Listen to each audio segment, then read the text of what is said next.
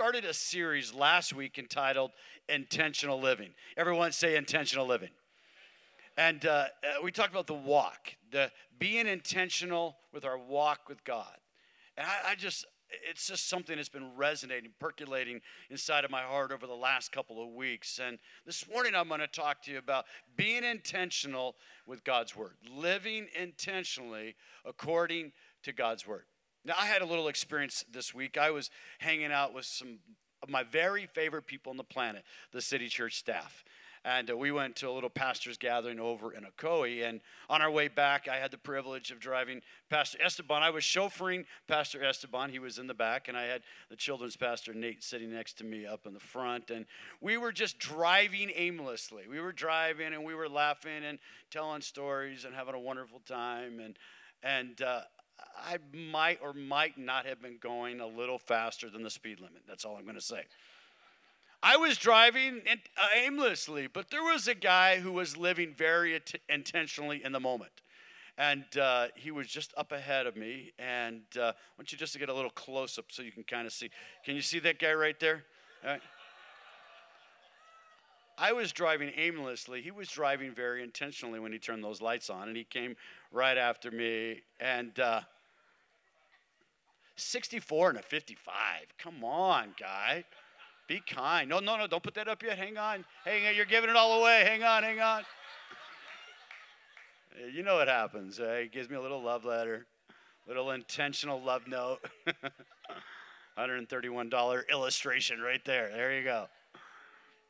But I thought about that. You know what I was doing? Actually, the Bible says that we are to obey every ordinance of man for the Lord's sake. I was actually violating Scripture by not obeying the law of the land. Now, we tend to think it's fairly common for us to fudge on speed limits. At least for me, it's an area the Lord is saving me in still, right? I'm saved, but I'm still being saved. It's called sanctification. But the consequence is that I'm going to pay a price. I'm going to pay $131, and I'm going to take this course. I'm going to sit behind a computer and take this course so that I can learn how to drive better. And anyone that's ever driven with me has said, amen. You know, the fact is today that we can just live aimlessly through life, disregarding God's Word. God has given us a roadmap to succeed in life. God wants us to live victoriously. God wants us to be overcomers today. And if we're going to live a life that God has destined and planned for us, we can't live aimlessly by our emotions, by our feelings, by the dictates or the things that the world says. We must live according to God's Word. If you have your Bibles this morning, I want you to look at two passages of Scripture, one in the Old Testament and one in the New. The Old Testament is found in Joshua chapter 1, verse number 8. The New Testament is Hebrews chapter 4, verse number 12. Will you stand with me in honor of the reading of God's Word? Joshua, we're going to begin with Joshua chapter 1. Joshua has been part of the group of people that have come to the place of the promised land.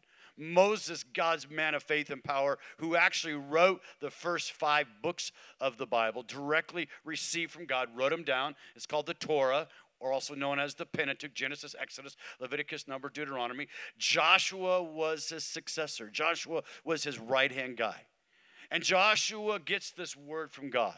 And in Joshua chapter 1, verse number 8, the Bible says, keep this book of the law. Study this book of instruction. Always on your lips. Meditate on it day and night so that you may be careful to do everything written in it. Then you will be prosperous and successful. Everyone say prosperous. Everyone say successful. How many of you want to be prosperous today? Come on. How many of you want to succeed in your marriage today? How many of you want to succeed in your family today? How many of you succeed in your finances today? Come on. How many of you, we want to succeed? It's in our heart. God's designed us and destined us for greatness. He's created us for purpose. All right, now we're going to look at the New Testament, Hebrews chapter 4, verse number 12. And the Bible says, for the Word of God. Everyone say the Word of God.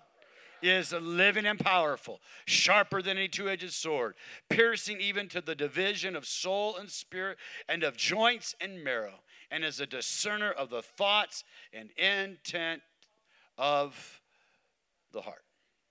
This morning I want to speak to you on this idea, allowing God's word to change my life. Allow God's word to change my life. I want you to repeat after me. I am not moved by what I see. I am not moved by what I hear, but I am moved by every word that proceeds from the book of God. You may be seated. At City Church, over the last 19 years, we've had different emphasis. But a couple of years ago, our team sat around a table, not just one time, but multiple times. And we started to write out. We'd had started in every business and every church has like a mission statement. Our mission statement is bringing God's love to the city, one person at a time, and leading people to become fully devoted followers of Jesus. And we've lived that. We breathe that. That's our passion. It's our drive. It's what drives us. It's how we make decisions about doing outreaches and bringing a guy like Mark Merrow in, because we believe God wants people in this city to know him, every person, every man, every woman. We believe that. And so it's our driving force. But there are things that we do. It's not the parts of the Bible that we say that we believe. It's the parts that we actually live. And as congregations and as churches, they have different distinctives and different emphasis, and a lot of it based on the pastor. And what we decided is that we really wanted to, as a church family, who we really are. What do we really believe? And by belief, I mean, what do we really practice? And so, the first thing that we practice, the first thing that we believe in prayer. We believe in talking to God. Therefore, we pray first. You hear that phrase all the time. We believe in the power of prayer. Is what we prayed over the children today. But the second core value that we have is that the Bible is our authority. The Bible is our authority.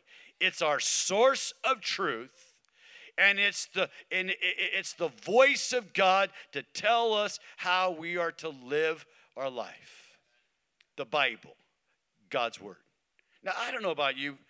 I've read the Bible for many, many years now, but I remember I had a period of my life that I didn't read the Bible.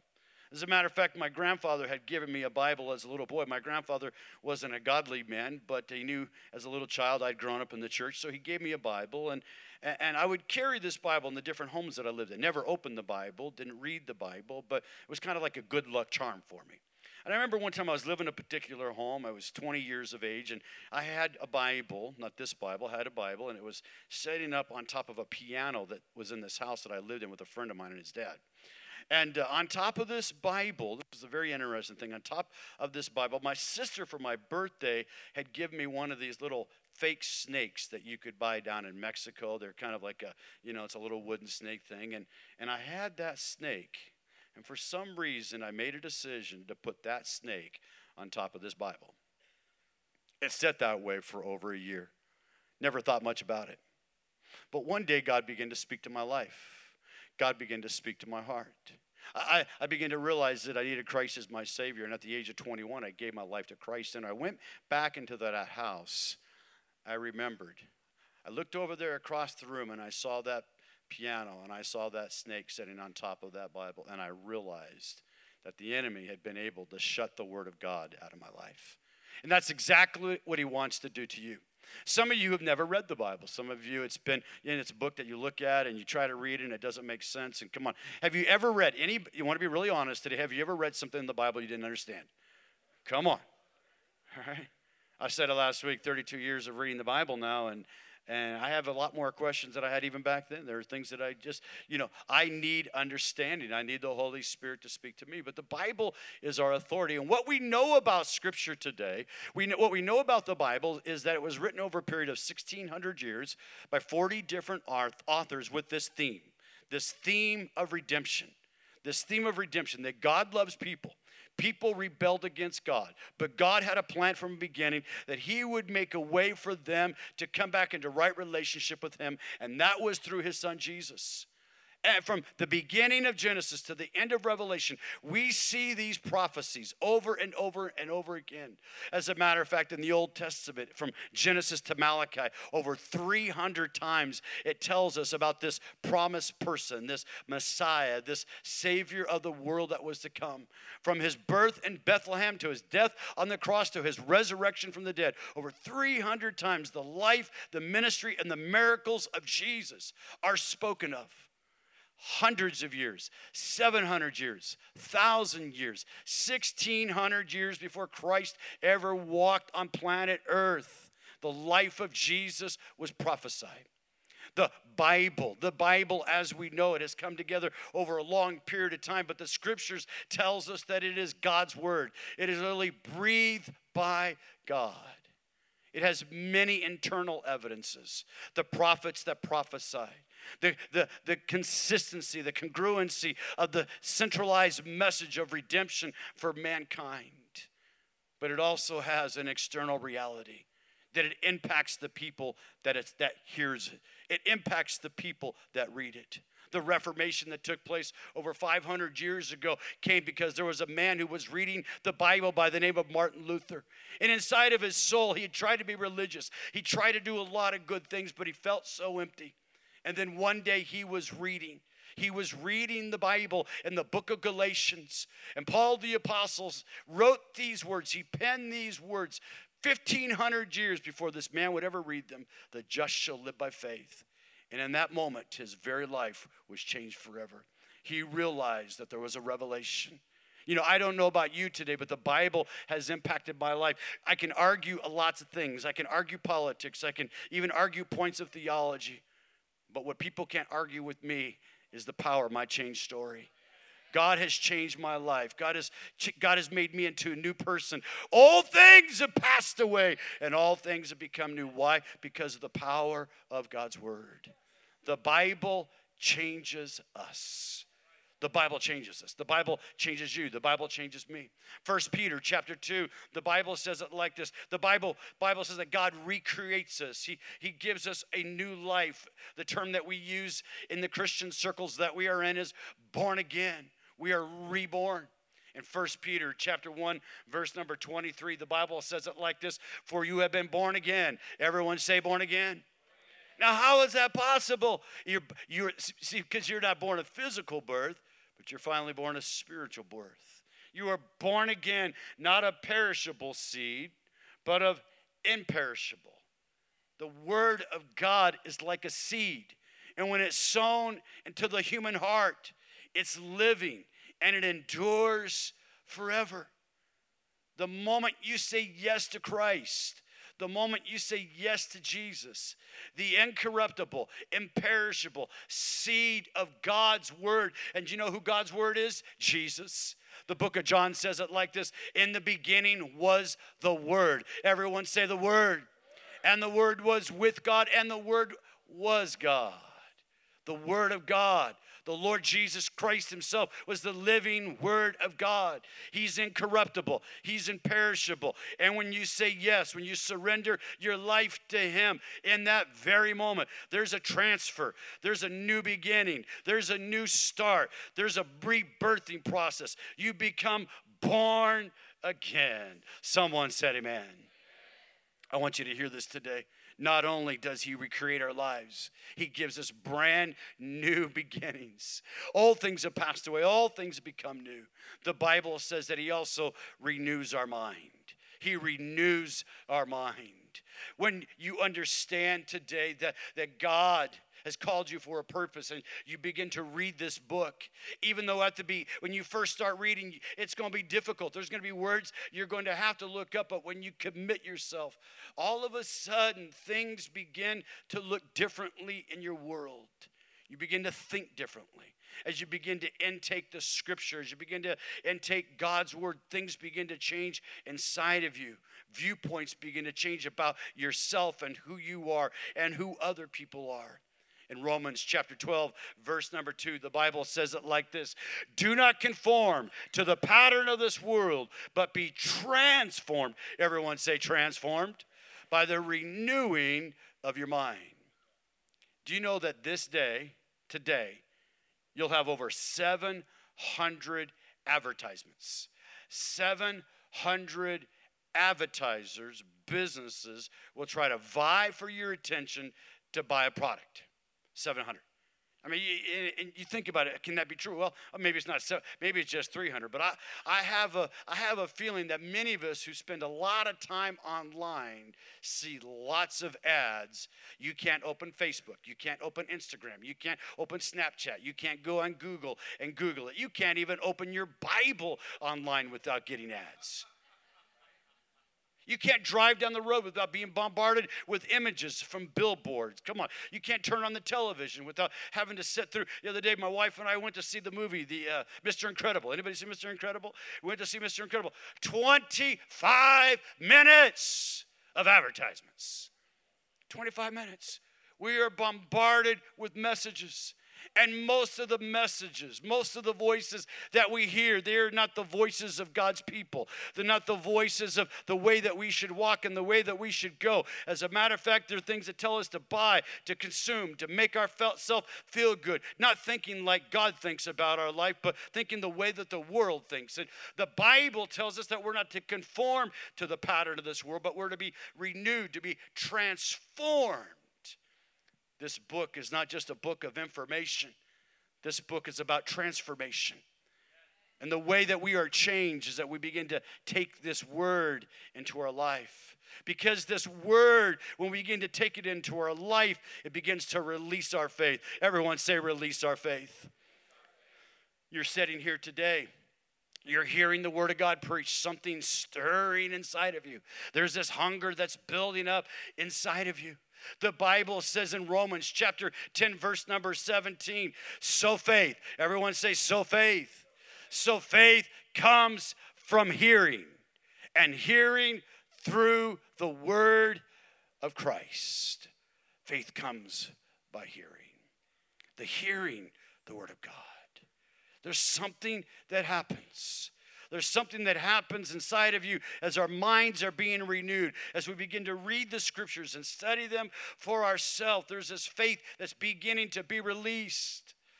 This week, I had this very experience happen to me. I had mentioned earlier when I got my little love letter from the man who was living intentionally. We were coming back from a little pastor's gathering, and there was a young man that was sharing the scripture. Young man had stood up. I actually have never been to a service quite like this. There was probably 60 or 70 pastors in the room, and this guy came in with pajama bottoms and flip-flops. True story.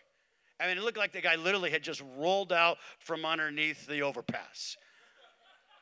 I'm like, now what has this guy got to say? But he began to open his mouth. And the moment he opened his mouth, the word of faith began to roll out of him. And he began to quote this psalm, Psalms 103. Bless the Lord, all my soul, and forget not all of his benefits.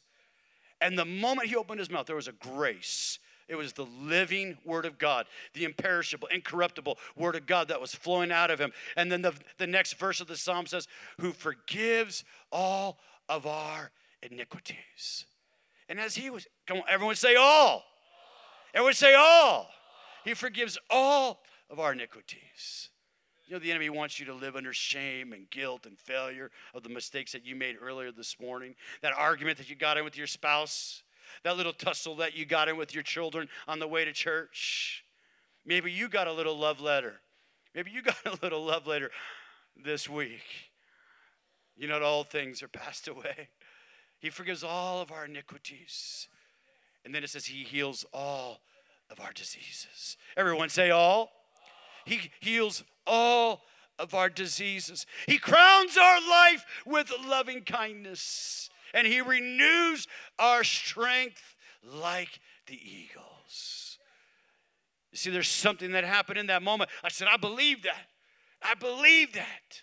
I just believe. I believe that Christ is my healer.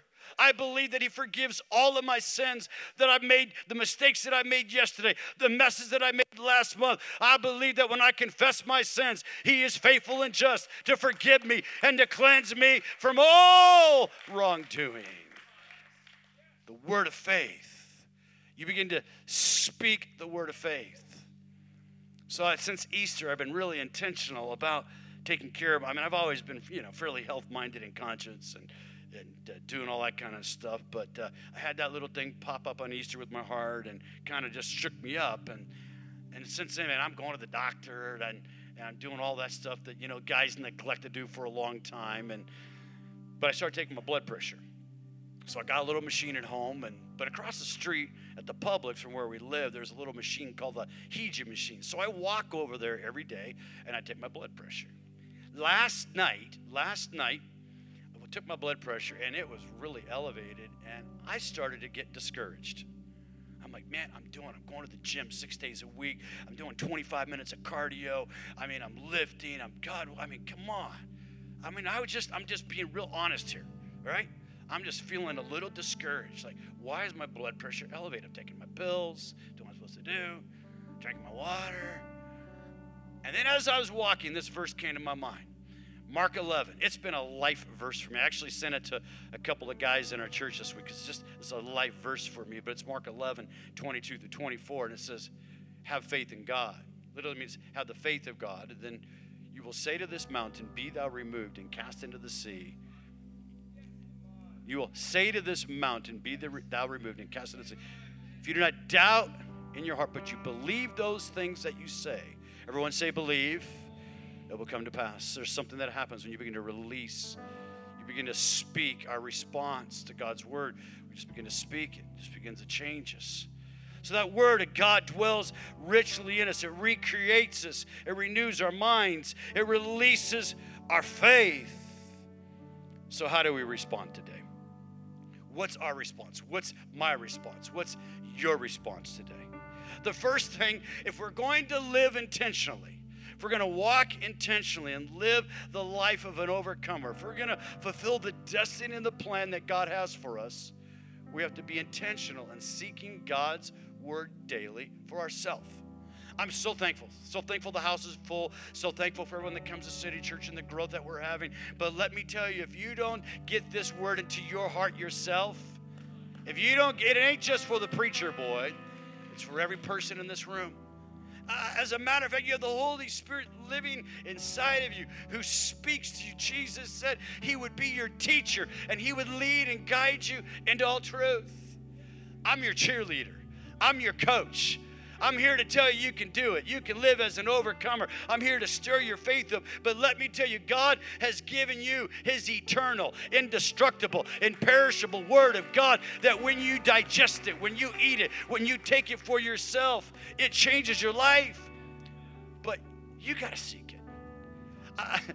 This Psalm chapter 1 is the Message paraphrase. I love the way that it says this. I want you to hear this. And this is very loosely translated, but it still kind of works for this message. That's why I use it. But how well God must like you.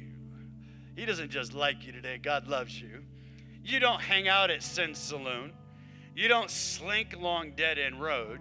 You don't go to smart mouth college. Instead, you thrill to God's word. You thrill to God's word. You chew on scripture day and night. You're a tree replanted in Eden, bearing fresh fruit every month, and you will prosper in all that you do. When you seek God's word for yourself, you know what? God's going to speak to you about how to have a better relationship with that neighbor that just irritates you. God's going to begin to speak to you about how to become a better husband, a better mom. God is going to begin to speak to you and teach you how to become the parent. Maybe you didn't have a dad. Maybe you had an abusive parent, abusive mom, abusive dad, and you said, I don't know how to be a parent. God's going to begin to speak to you on how to become a better parent. You know where you're going to find it? You're going to find it right here in this instructional manual. You're going to find it right here in this roadmap, the roadmap of God. But only as you seek God for yourself. Only as you seek the Lord. And so we understand we have a responsibility. We have a responsibility. We're not only intentional or seeking the word of God, we're also intentional in our studying of God's word with other people. And studying God's word with other people. In Acts chapter 2, verse number 42, the Bible says, all the believers devoted themselves to the apostles' teaching. Everyone say all. All the believers. All of them. They heard the gospel.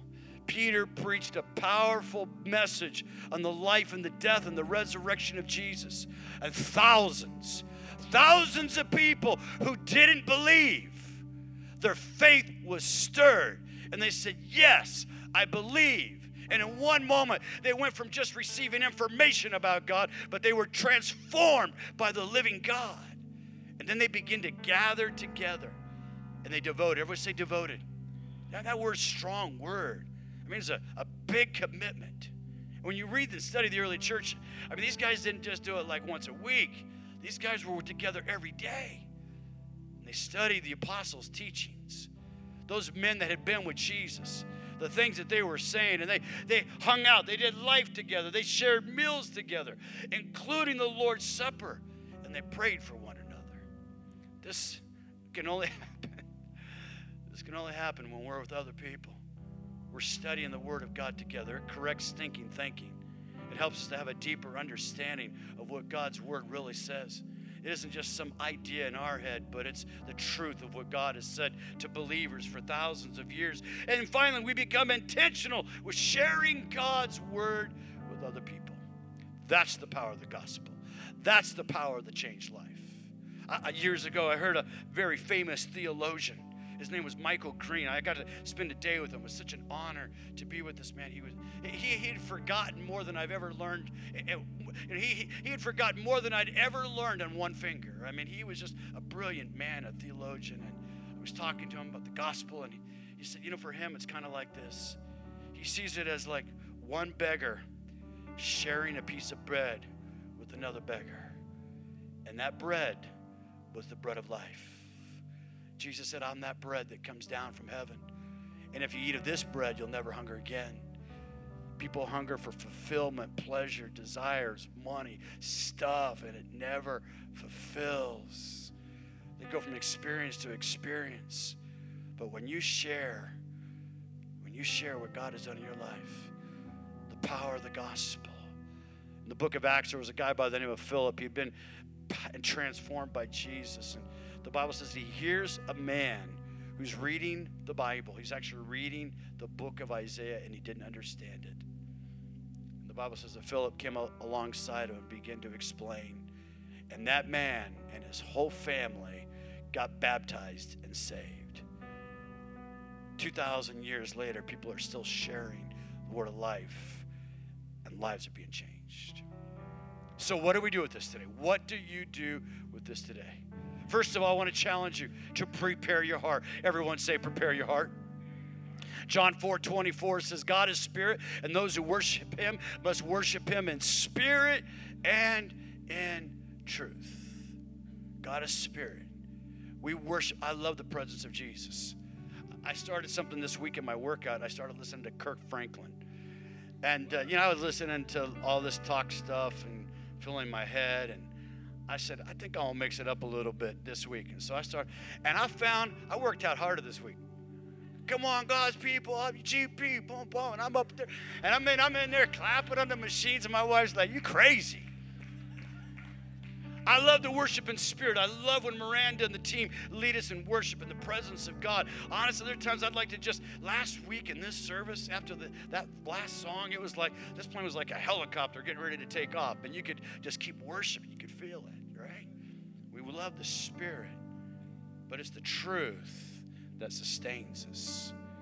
We love to feel, but the anchor of our soul, the more sure word of prophecy, is the truth of God's word.